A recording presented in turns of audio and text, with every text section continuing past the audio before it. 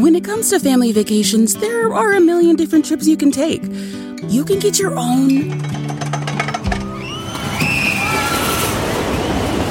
trip to Texas. Or if you prefer a vacation from your family, you can always get your own leave the kids with grandma trip to Texas. So go to traveltexas.com/get-your-own for the only trip to Texas that matters. Yours.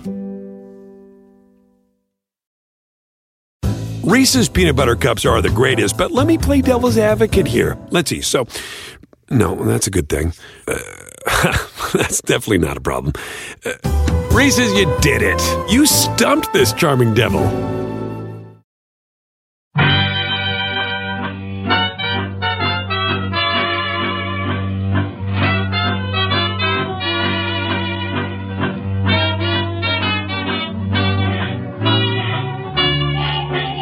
Brett McKay here, and welcome to another edition of the Art of Manliness podcast. Well, one of my favorite things to do in life is to find and hike a trail out in the wild somewhere. My favorite place to hike by far, Vermont. I love how a good trail gently leads you through nature. You don't have to think much about where you're going, so it gives you time to think about other things. And this is great for chewing on deep issues and getting new insights, but it also causes you to take the trail for granted.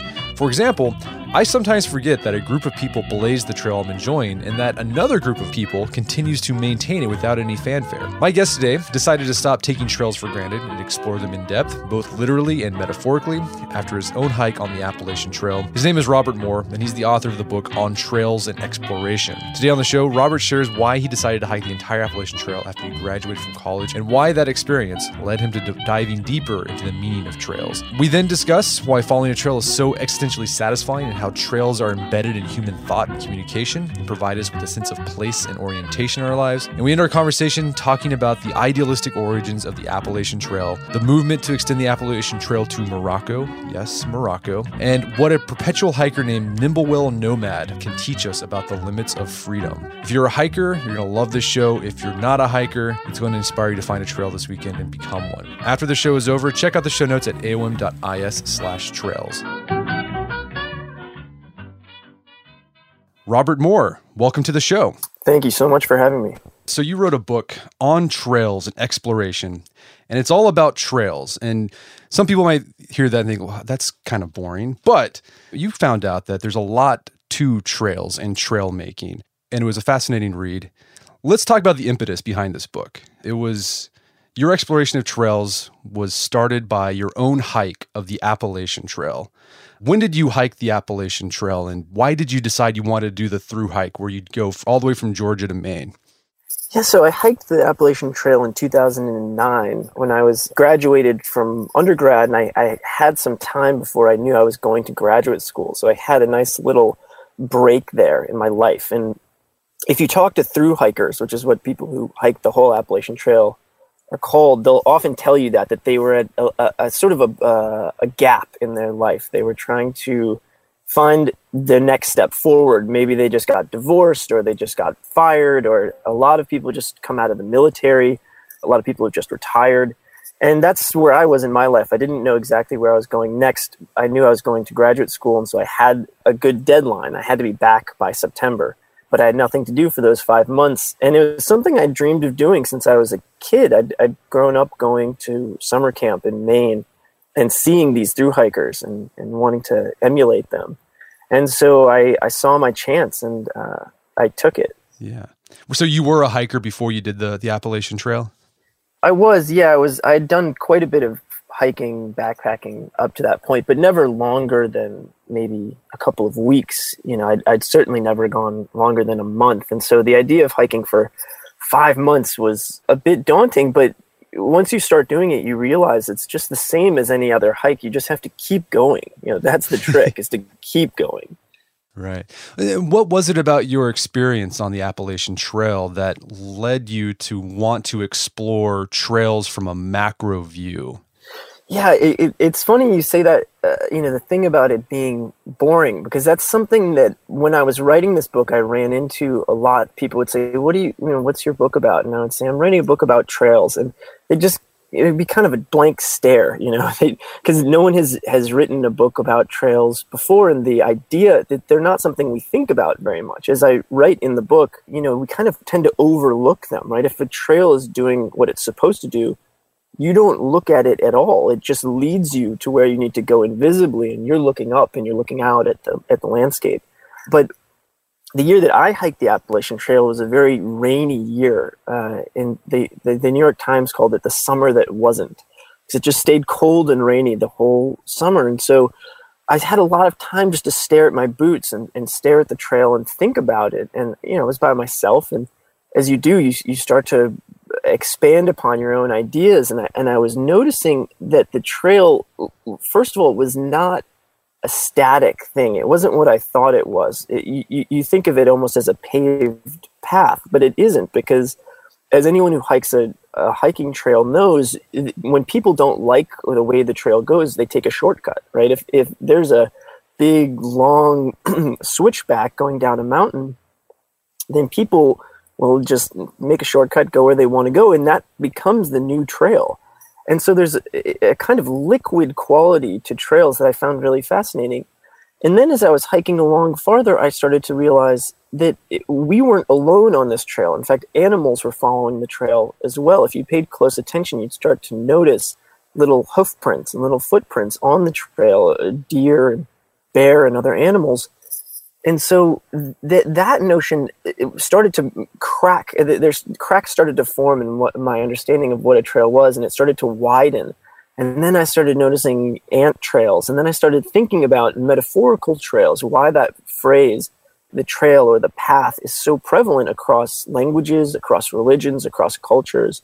What is this very fundamental thing that we're all following? Yeah. No, let's follow that idea of paths and trails being a metaphor that we use in language, because one of the arguments you make in the book is that trail making is one of the animal world's first forms of communication. Yeah, I think that's true. I mean, it's really definitely one of the simplest forms of communication, and it's a little bit complicated, because I went to find the oldest trails on Earth, which are in Newfoundland, and these fossilized trails of something called Ediacara biota, which are 565 million years ago. And yet, when I started to think about what those were, they're not really trails, because they're traces. They were left behind in the movement of these animals, these very, very early animals. But unless someone else is picking them up and following them, then it's not really a trail. That was where my definition of a trail came in. Is that it's in that act of following something someone else has left behind, and then you leaving a trace in your passage that someone else can follow. And when you do that, you set up a sort of evolutionary sequence that begins to streamline over time. But if you look at it very simply, that's what a trail is. An animal has gone somewhere and left this very simple message on the ground saying, hey, there's something worth going to here. If you stumble upon a game trail in the forest, that's a pretty good indication that there's something there, because enough animals have gone there and decided that this trail is worth following for it to remain, for it to perpetuate. Right. So trails they externalize. It's a way to externalize information in the outside world. It is, yeah. It's a way to externalize information. It's almost an external form of memory. You can almost look at it as an external memory. When you look at insects, for example, that's kind of how they're using trails. If you look at fire ants, for example, they'll go out from their nests, they'll find food, they'll come back and they leave a message, and that message is in pheromones. They're, of course, invisible, but they can detect them very clearly. And so if they find a big store of food, they're going to go and leave a very strong trail, right? They get excited, they leave a lot of pheromones. That then sends a signal to the other ants that there's a lot of food there. They go find the food. They leave a very strong trail. That signal keeps amplifying until the food is gone. And then they don't leave a strong trail. The trail begins to diminish, to evaporate. The signal lessens, and somewhere else there's a stronger signal. So the ants very quickly stop following that trail and start following a new trail, which allows them to create these ever updating networks of information that are incredibly intelligent and incredibly efficient. Yeah, I thought it was interesting when you were describing the ant trail researchers, which is surprising. You know, there's people who dedicate their lives to researching how ants make trails, but it's really fascinating how you said that in the beginning, the trails would be very sporadic, but over time they got more and more refined and more straight. It was sort of this bottom up approach to trail making. Yeah, it's a streamlining process, and I think this is familiar to anyone who does any sort of creative process. You know that your first draft is not very good, and that's true of ants as well. When they go off and they find a piece of food, finding a way back to the nest is difficult. The landscape is a chaotic place. This is a theme that runs throughout the book, is that trails are a way of managing the chaos of landscape, and so they're trying to find their way home, and they're making all sorts of errors, and they're leaving this really wiggly, really strange trail on their way back. One of the anecdotes that I recount is this guy, Richard Feynman, the famous physicist. He did a little experiment on his bathtub where he set a lump of sugar, and he watched the first ant go off and find the lump of sugar and make its way back to the nest, and it was making all sorts of mistakes. But the second ant came, found the same sugar, and it was following the first ant's trail, but as it was going along, it was making little adjustments. It was shaving off the inside of the curves, and it was cutting off unnecessary bends, and the trail got a little bit straighter. And then the third ant comes, and the fourth ant, and over time the trail gets straighter and straighter and straighter, because of course they're trying to optimize to get home while using as little energy as possible, minimizing their caloric expenditure. And that's where this elegance comes from. It's a really simple system, but it's really effective. And how do more complex animals make trails? So the ants leave pheromones behind, say something like buffalo or hogs or something like that. How do they go about making trails? Is it the same sort of bottom up, or are they a little more deliberate about it? Certainly, yeah. Well, it's hard to, that's something I asked a lot of animal researchers, is if animals know what a trail means, if there's some sort of semiotic content to a trail for an animal, meaning when we walk through the woods and we see a trail, you look at it and you say, that's a trail that goes somewhere. And it's unclear whether most mammals look at a trail and say that's a trail, or whether they just think something along the lines of there's less vegetation there, so it's easier to walk. But when it comes to the larger and smarter mammals, especially elephants, it's pretty clear that it is a deliberative process, both the making of the trails and the following of them. Elephants have incredibly powerful memories and incredible sense organs. So when they go somewhere, they tend to know where they're going, and they pass down their trails from generation to generation. So once they're disrupted, I've spoken with researchers who study forest elephants, and they told me that if you start breaking up the forest elephants' trails through logging, for example, you completely disrupt their communal memory. You really screw up their ability to find forage, to find water, to find mates. It's that they rely upon those trails. And so, he compared it to, imagine if you went into a major city like Dresden that's been totally bombed, and you grew up there and you knew how to find your way to school, but suddenly all the blocks have been blown apart and everything's in chaos. You couldn't find your way to school anymore. It'd be much more difficult. So I think that among larger mammals, it is a deliberative process, but there's still something very simple about it, which they keep in common with the smaller insects and smaller mammals.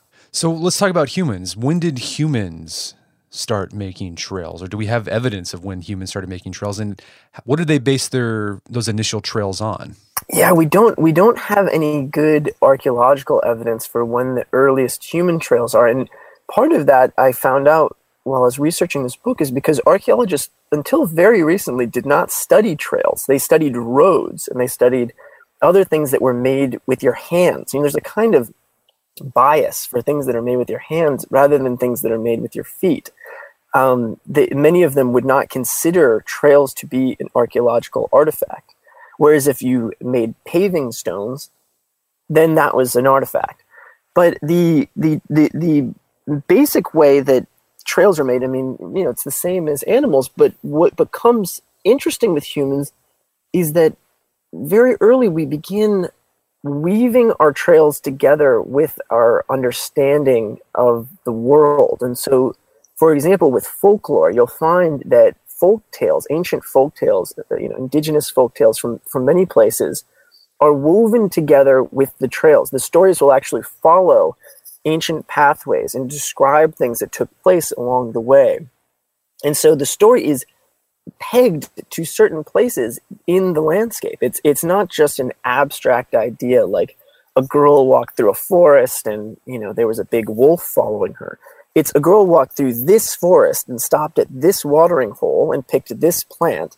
And all of those things tend to follow a trail, because of course that's where that's where the people would be walking and telling these stories, and that's what the way that their landscape would be stitched together, as it were. And so I spent a lot of time talking to people, a lot of Native American communities about their trail traditions. And in fact, I found a man in North Carolina who's trying to map all of the ancient Cherokee trails that existed there. And one of the things he found is that it's woven together with their culture in a really kind of an inextricable way. Yeah, that was interesting because I live in Oklahoma, so the Western Cherokees are here, right? This 5 civilized tribe. That's right. And I'm right here, pretty much in Tulsa, that's like we're like in the heart of it. But I thought the interesting point you made was that the Cherokee who still live in North Carolina, when they tell these stories, they talk about specific mountains, right? The Western Cherokees in Oklahoma, they have those stories too, but they just talk about kind of a general mountain or a general river. Yeah, that's right. The stories have been cut off from the place, and one of the things that someone told me who studies these, she said that you can hear this story. There's one story in particular that she was talking about, which was about a race between some turtles, and she said you can hear that story in Oklahoma, and it's still a powerful story. It still conveys a lot of information and wisdom. But when you tell that story in North Carolina, and in fact you stand on the mountain that the story is describing, you can look out across the landscape, and the tops of the mountains, the green tops of the mountains, look like turtle shells. And actually, you can see the story taking place in the landscape. And she said it just has so much more power there. Yeah. And so, it's trails then, in a way, situate us, not only physically, right, but also existentially. Like, it gives us a sense of meaning in our life. Yeah, I think that's right. I think they give us a sense of meaning and coherence. The world is a confusing place, and if we didn't have any trails, either physical or metaphorical, we would be just totally lost.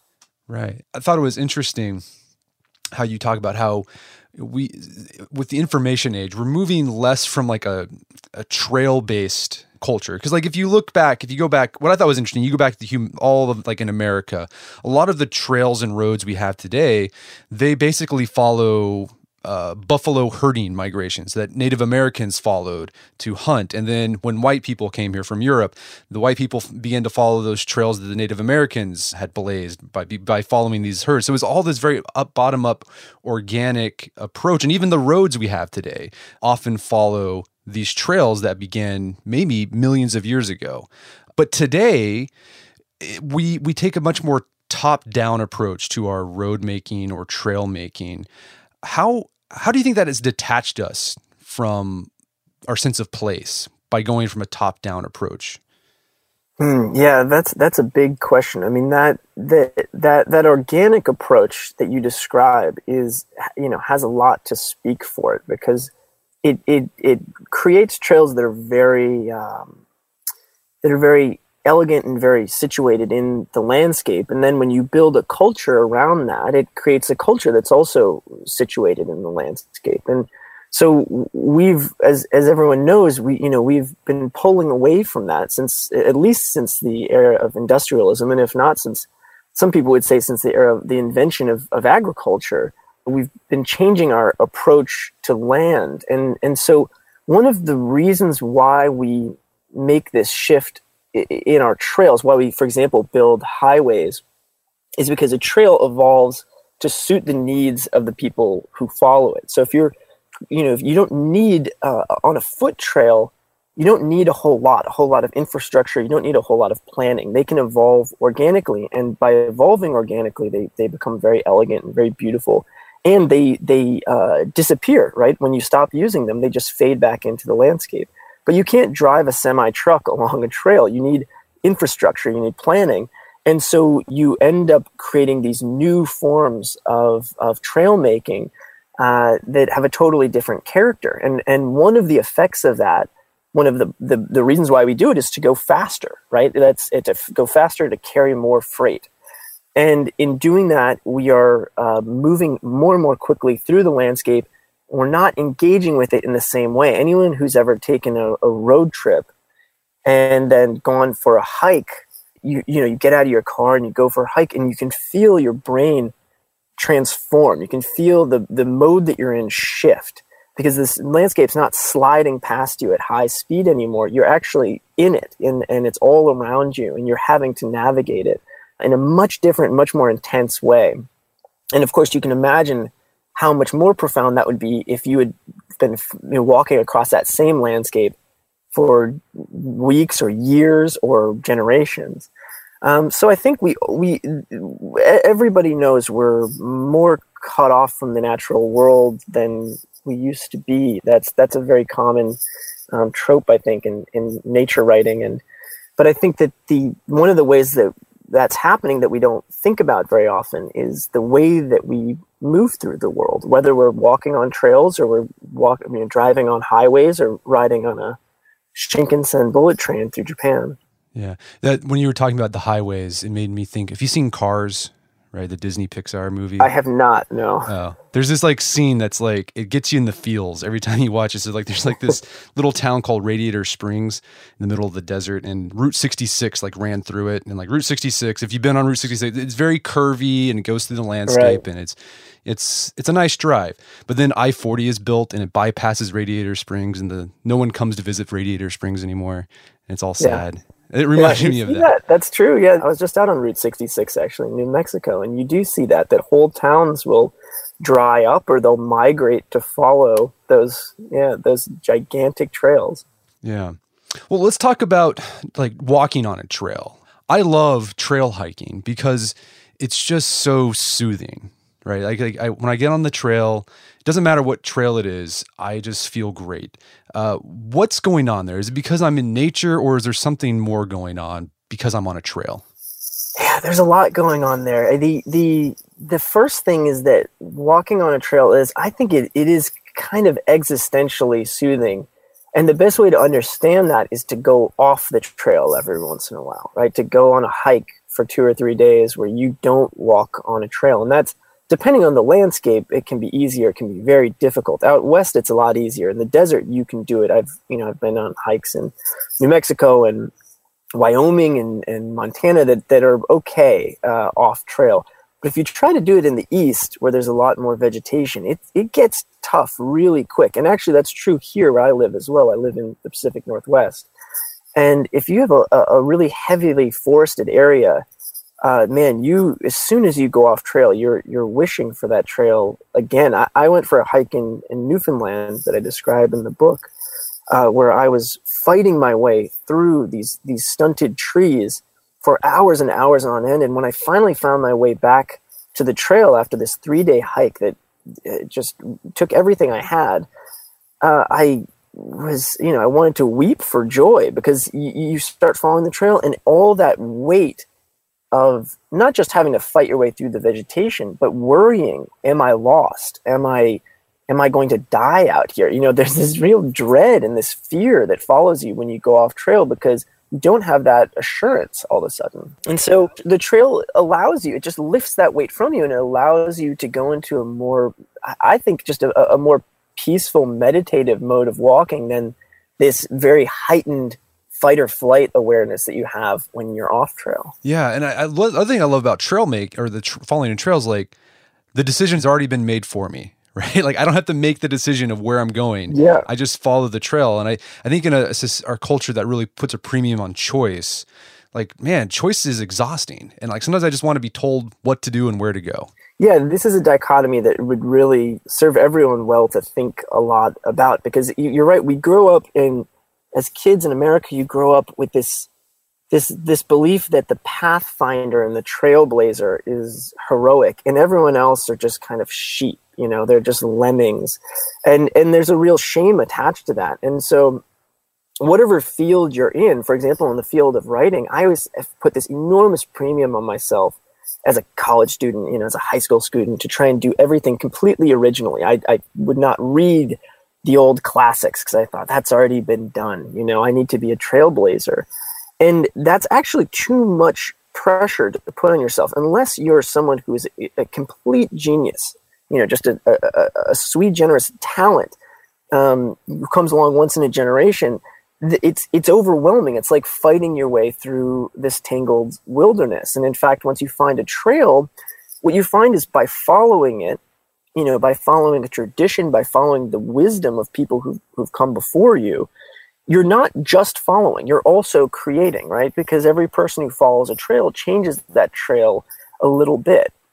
And so that can be a very, very productive way of doing things. But then also, you have to keep in mind that some trails become ruts, right? Sometimes the trail degrades because too many people have followed it and it's not useful anymore. And so you do have to break off into the weeds of life every once in a while and try and blaze something new. Right. Yeah. I love that idea of not disparaging if you're just following a trail. Like I remember we go to Vermont. My family goes to Vermont every summer. The Appalachian Trail goes through that. And actually, we'll talk about that, how the long trail in Vermont was sort of the impetus of the Appalachian Trail. Mm-hmm. Yeah. But I remember when I was on a trail hiking, thinking, boy, I'm really grateful for the people who come and maintain this trail. Like if it weren't for these folks, I wouldn't be able to enjoy this thing. And I'm glad they're there. And they're sort of the unsung heroes of trails. Yeah, I'm really glad that you had that realization because most people don't. Most people don't even think about trail makers at all.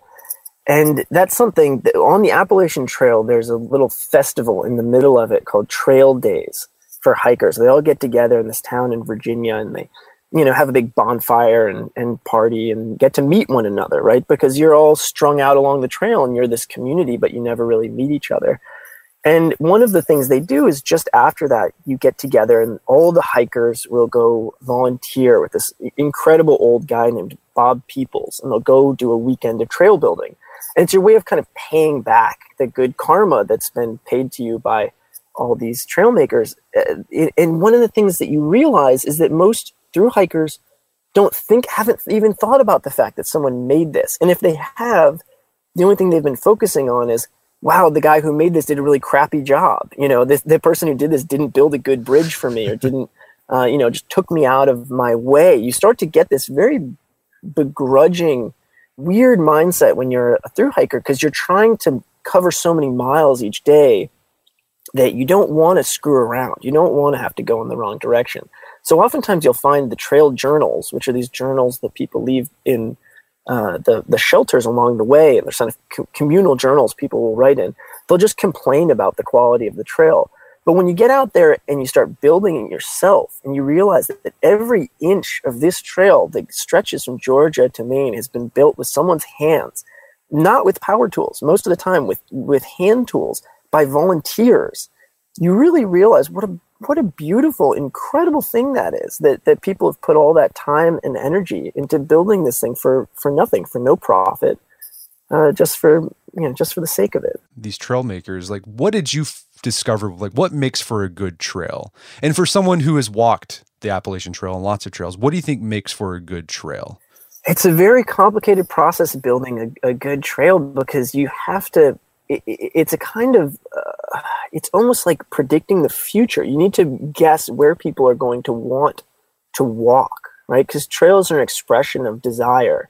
So if you build a bad trail, people are going to go off trail. They're going to go wherever they want.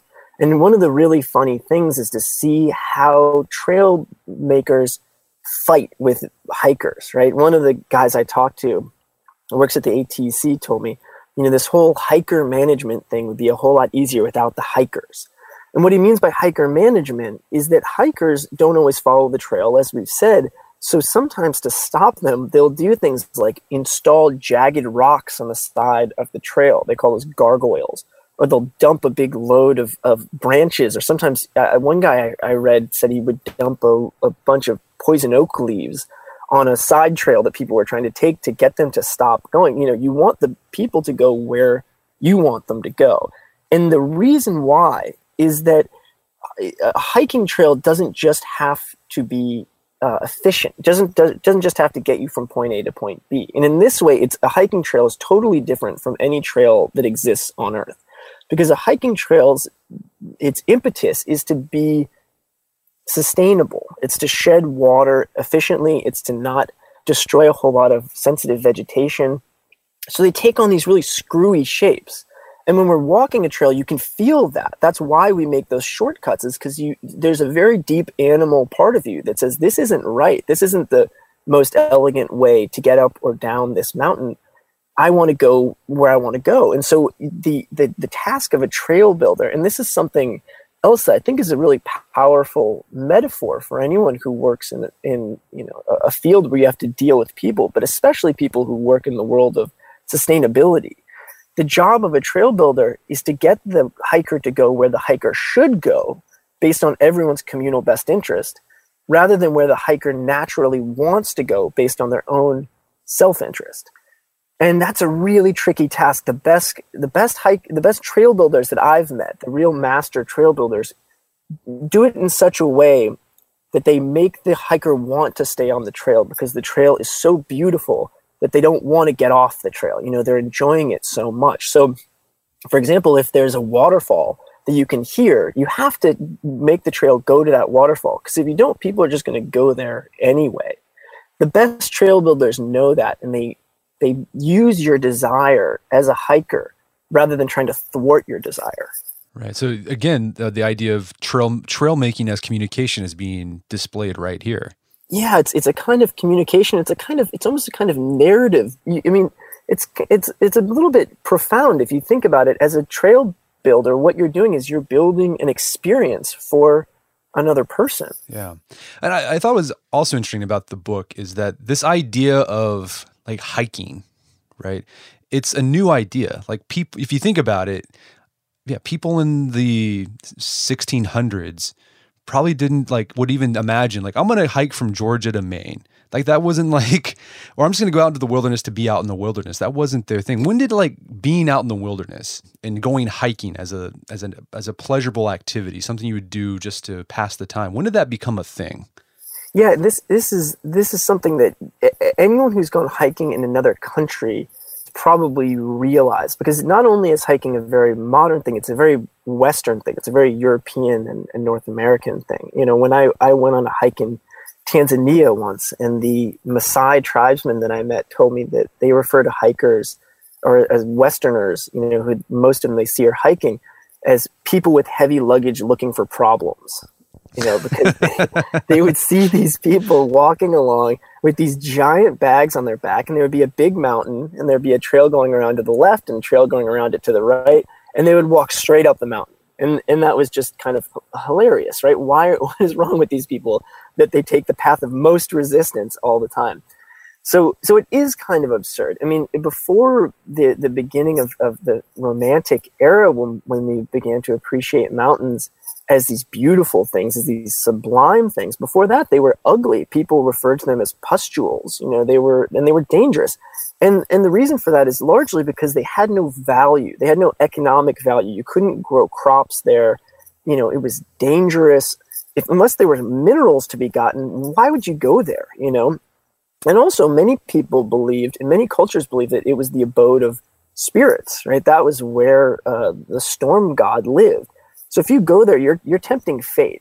And so that changes around the time when you start seeing this shift in culture that we were talking about before. With the rise of industrialism and the rise of urbanism, suddenly people need to get out of cities. They need to get out of their life as it is and get into something that feels to them a little bit wilder, a little bit more natural.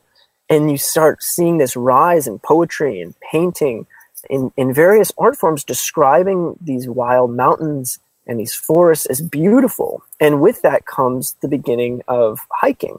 And hiking has gone through a number of phases throughout the years.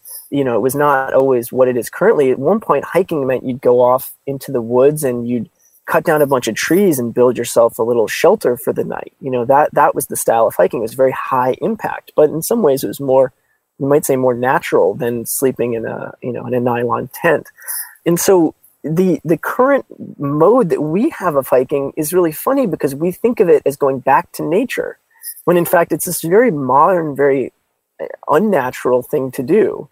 Which is not to say it's not worth doing. I still love it, but you sort of have to understand what it is. Right. So the wilderness would not be possible without civilization. Like it could not exist. Like you need one. It does not exist. I mean, yeah, it's not, the concept doesn't make sense without a fence. Unless you have a farm and a fence around it, then what's outside is not wilderness. It's just the world. There's no concept of it. Well, let's talk about the Appalachian Trail, because this is the whole thing that kicked off your exploration. And what's funny is, for some reason, I assumed that the Appalachian Trail had been around for hundreds of years, that it was some sort of Native American route that, went from Georgia to Maine, and then white people used it for transportation. But that's not the case. It actually didn't start until the 20th century. So who had the idea to create this long continental through trail from Georgia to Maine? Yeah. I mean, you're right in that there were trade routes running up and down the Atlantic coast, but they would never have gone the way the Appalachian Trail does, as we said, because it goes over all these mountaintops. It would be much too slow. So the first person to make that realization is a guy named Benton Mackay. And the story he tells is that he was around 1900, maybe 1902, he was sitting on top of a tree on Stratton Mountain in Vermont, and he was looking out over the Appalachian Mountains going south, and he suddenly had this epiphany where he realized that actually the same mountain chain runs all the way to Georgia.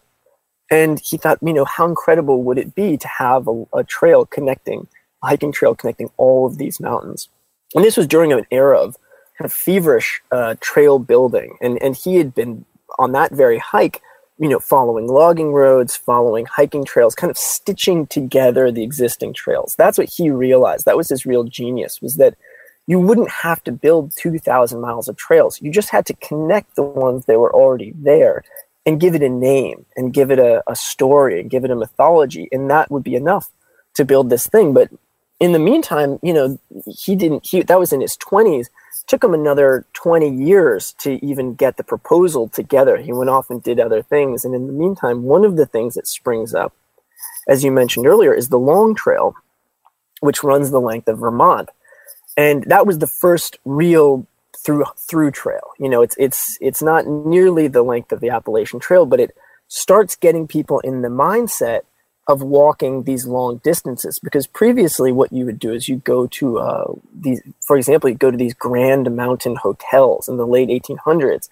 You'd stay in the hotel in a valley in the Catskills or the Adirondacks, and you'd go on hikes along a trail network. But you wouldn't hike for days and weeks on end in one direction. That was kind of an odd idea. And in fact, it's not really even possible before the invention of the automobile. The automobile and the Appalachian Trail are intertwined in a really funny way, because the automobile allows you to get out to the mountains and allows you to hitchhike back, but it also makes urban spaces so chaotic and so polluted that more people want to get out into the mountains. So the history of backpacking, you can't tell without telling the history of cars as well. But finally, Benton Mackay comes back to this idea, the Appalachian Trail, that's been growing in his mind all this time. And by the time he comes back to it, he's spent a long time in the world of landscape architecture. He called it geotechnics, planning on a large scale. And he had all these grand dreams that had grown up around the Appalachian Trail. He wanted it to be a kind of socialist communal space where people would escape from the urban centers of the United States, which ran up and down the Atlantic coast predominantly at that time, get out of there, go to the woods, go work on communal farms, go hiking. He even wanted to have sanitariums, massive sanitariums for people suffering from depression and various mental illnesses. And it was going to be this beautiful commune in the mountains. And so he proposed it to people, and what resonated with people was the idea of the hiking trail. The rest of the stuff didn't really click. And so over time, the trail idea got more and more support, and everything else kind of fell away again, got streamlined away. And what was left with was what he had originally, which is a trail going from Georgia to Maine. Yeah. And I thought it was interesting, like this was all happening in this cultural background that was happening in America at that time, sort of this revolt against modernity. Yeah. Right? That industrialization is bad. This is like when Boy Scouts started getting going, the YMCA, the strenuous life, Teddy Roosevelt's strenuous life. I think even Mackay said something about like creating new barbarians or something like that. That was like a thing he wanted to do with the Appalachian Trail. That's right. Yeah. There was a feeling that he called people who lived in cities civilizees, and he wanted to have a revolt against the civilizees. He felt people were becoming over-civilized. And, since this is the Art of Manliness podcast, it's worth talking about the fact that it was actually quite a gendered understanding of what the problem was. They felt that boys were becoming weak. They were living in cities and they were getting too pampered and their hands were getting soft and they were getting sick too much and they wanted to toughen them up. And so what you see are these places springing up, tons and tons of summer camps devoted to the strenuous life, and devoted to swimming in cold water and hiking big mountains and, all of these things to toughen these kids up and to get them out of this urban environment that was seen as corrupting. And that's actually the summer camp that I went to, was a place that was founded in 1902. It's a little camp called Pine Island, and it really hasn't changed much since then. It was, they still use kerosene lanterns. There's no electricity. There's no running water. You're still, bathed in the lake. And so I had a weird kind of instinctual understanding of this because it was almost like I went in a time machine every summer. And that's really where the Appalachian Trail springs out of, that sense of old-timey masculinity tied in with wilderness, that those two things needed one another in a certain way. Right. But that connection couldn't exist without civilization. Right. That's the irony. Which is interesting. And people wouldn't be going out there, right? They wouldn't have the reason to go out there unless civilization had become what it had become. Yeah. Right. Okay. So what I thought was really interesting and kind of preposterous is this idea that people are trying to do with the International Appalachian Trail. So this is the idea that the Appalachian Trail currently goes from Georgia to Maine. There was a movement saying, well, part of the Appalachian Mountains goes to Canada. Okay, that makes sense. But now there's like folks who are like, well, it goes all the way to Morocco, actually. Yeah. So can you tell us a little about this movement, and do you think it's going to be ultimately successful? Yeah, so it starts with a guy named Dick Anderson, who's a real character. He lives up in Maine, and the story he told me was that he was driving along the highway one day, and he said, he was driving up I-95, I think, and he's heading towards the Canadian border, and he realizes that the Appalachians, of course, don't stop at the border. Even though the road stops, the mountains keep going. And he's a guy who'd worked in a variety of fields, land management for a long time. So he knew his geology. He knew that the Appalachians kept going up through Quebec and actually up to the northern tip of Newfoundland. And he thought, why doesn't the Appalachian Trail keep going? Who cares about the border? So he started a project to continue the Appalachian Trail up to Newfoundland. It then becomes called the International Appalachian Trail because there's a bit of a rivalry or a bit of an enmity between the Canadian faction and the American faction. The people who are invested their life's work in the Appalachian Trail want it to end in Maine. They don't want it to keep going forever. But this new trail started getting built. People in Quebec and New Brunswick and Newfoundland, they all were on board with it.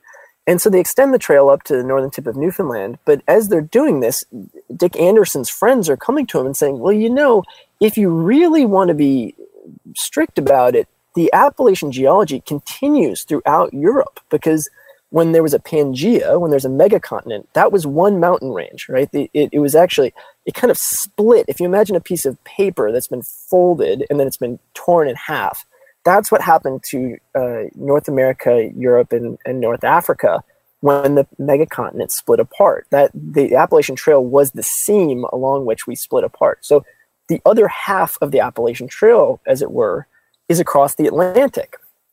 And so he started thinking about that, and he said, well, yeah, why not? Why not build, it's the International Appalachian Trail already. We've already gone to Canada. Why not go to Greenland and then down through Western Europe to North Africa? So we started reaching out to other trail clubs there. And just like Benton Mackay, he realized you wouldn't have to build a whole lot of trail. You just have to connect the trails that are already existing. And people just kept jumping on board. He said it was surprisingly easy. And so he has trail clubs now in most of the countries. I think almost all of the countries that he needs to build this incredible 15,000 mile weird postmodern discontinuous trail called the Appalachian Trail. Right. But can you that begs the question, can you really call a trail if there's like these gaps, right? Like you have to get on a boat or an airplane. It's a new conception of what a trail is. I don't know. People always say, well, how is it a trail if you can't walk there, right? Are you going to walk on water? Are you going to get on a ferry and walk in circles? How are you? But that's, for him, it's not about walking. It's about the line. It's basically a line on a map. And that's why I call it postmodern, is it's more about this sort of text and the idea than it is about the physical structure. I don't know. I mean, I think it's a worthwhile project in the sense that it will connect all of these countries together and make them work together and create something people can walk, a line people can follow. Because, the Appalachian Trail, no one really walks it continuously anyway, right? You go and you hitchhike into town once every 5 days, you come back. Some people skip portions or they do it over the course of years.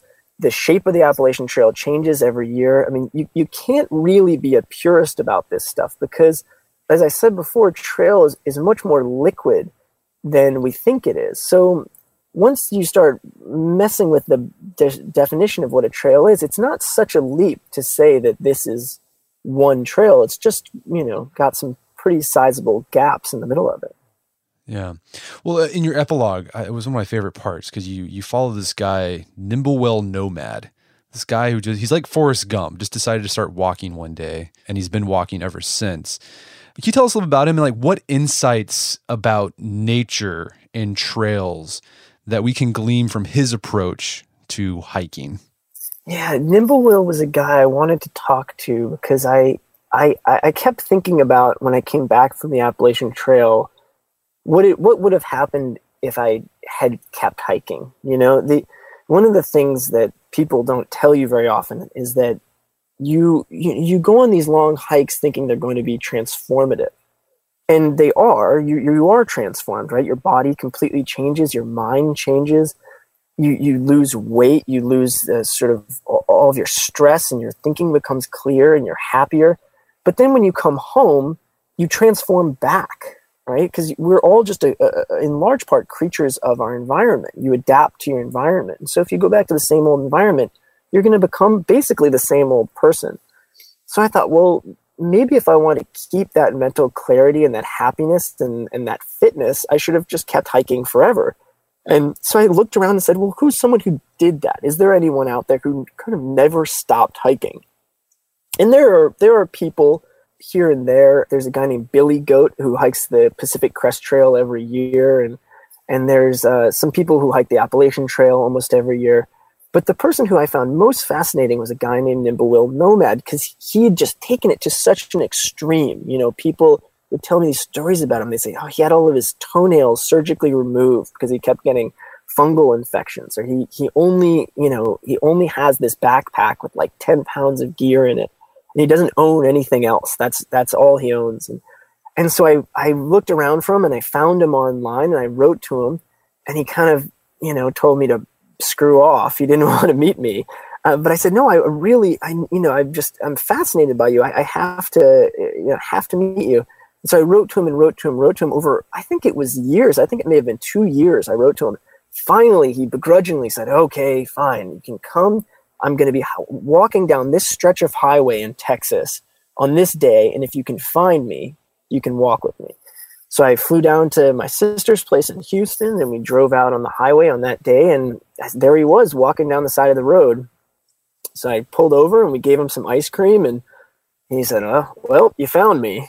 So I got out, and for 3 days we walked together, and I got to see during those 3 days really what it means to hone your life down to that single point of interest, right? To live a life of true simplicity, of the way that we oftentimes romanticize. But the reality of it, is not always as pretty as you would want.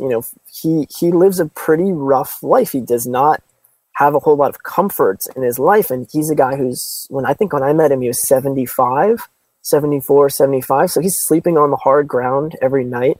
He doesn't carry he doesn't carry a toothbrush, so he just has a toothpick. So I don't, I'm not sure how good his dental hygiene is, but I know his doesn't carry toilet paper, right? He just uses like water. He has just, his life is very rough in a lot of ways, and he has no safety net at all.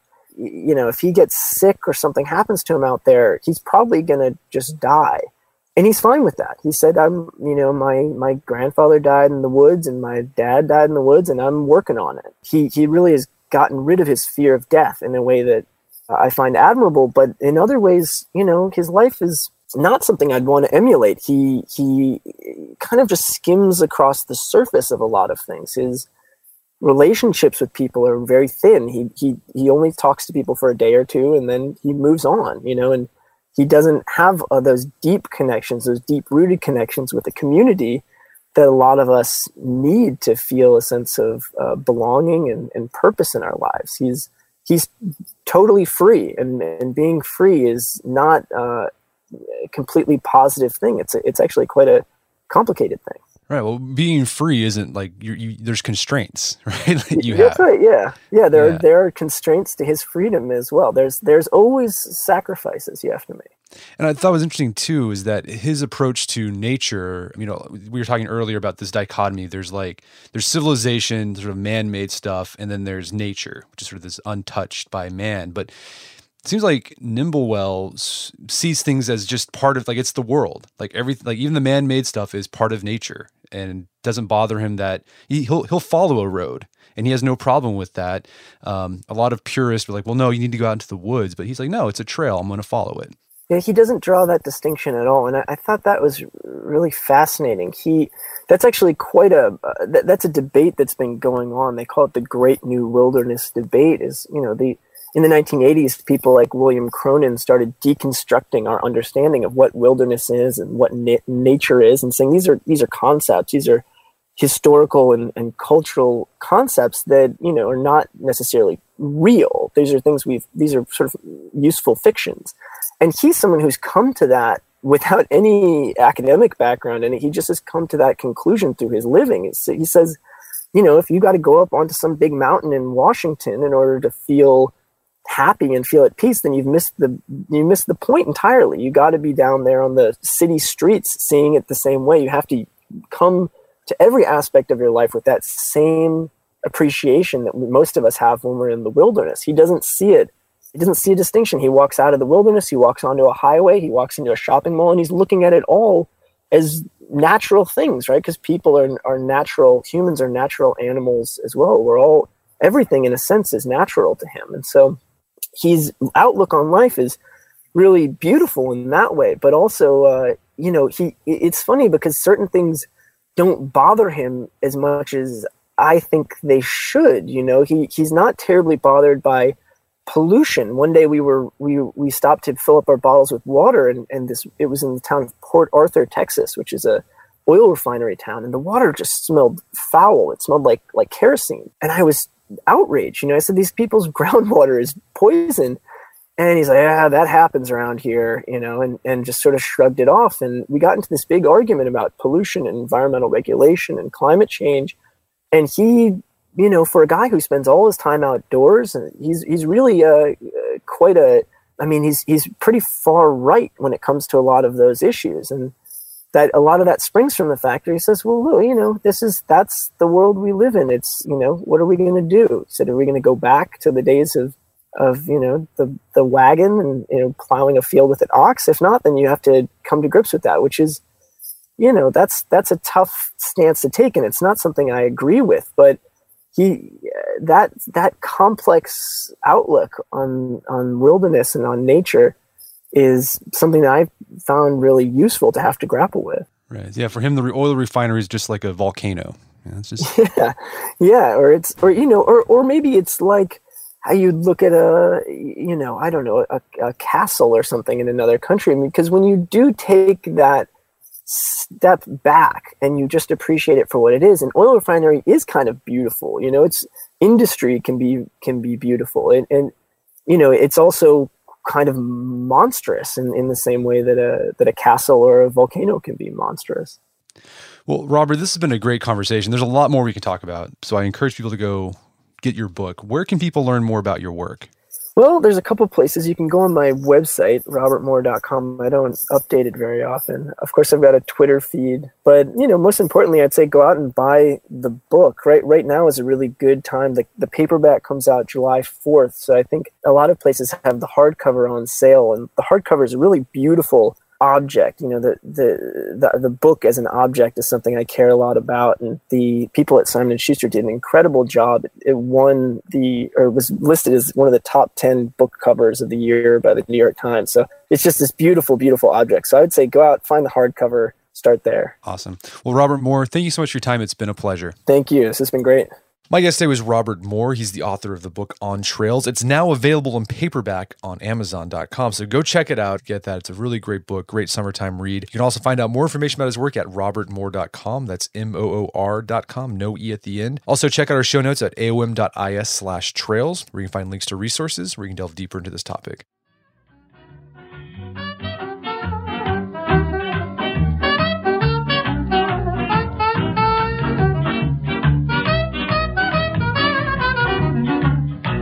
Well, that wraps up another edition of the Art of Manliness podcast. For more manly tips and advice, make sure to check out the Art of Manliness website at artofmanliness.com. If you enjoy this show, have gotten something out of it, I'd appreciate it if you give us a review on iTunes or Stitcher. That helps us out a lot. As always, thank you for your continued support. And until next time, this is Brett McKay telling you to stay manly.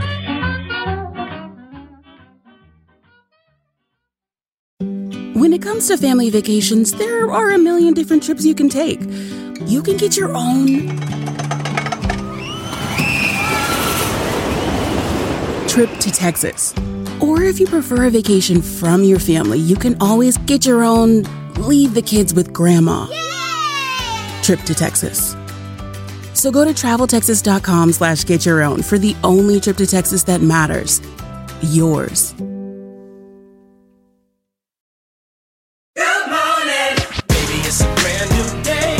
Experience a different tomorrow with Norwegian Cruise Line. Book today and get 50% off your cruise to Alaska, Europe, and beyond. Plus, everyone can enjoy their vacation with free unlimited open bar, free specialty dining, and more. Visit ncl.com, call your travel advisor, or 1-888-NCL-CRUISE. Offer ends soon. Norwegian Cruise Line. Ships registry the Bahamas and USA. Restrictions apply. The rest of my life gon' start today.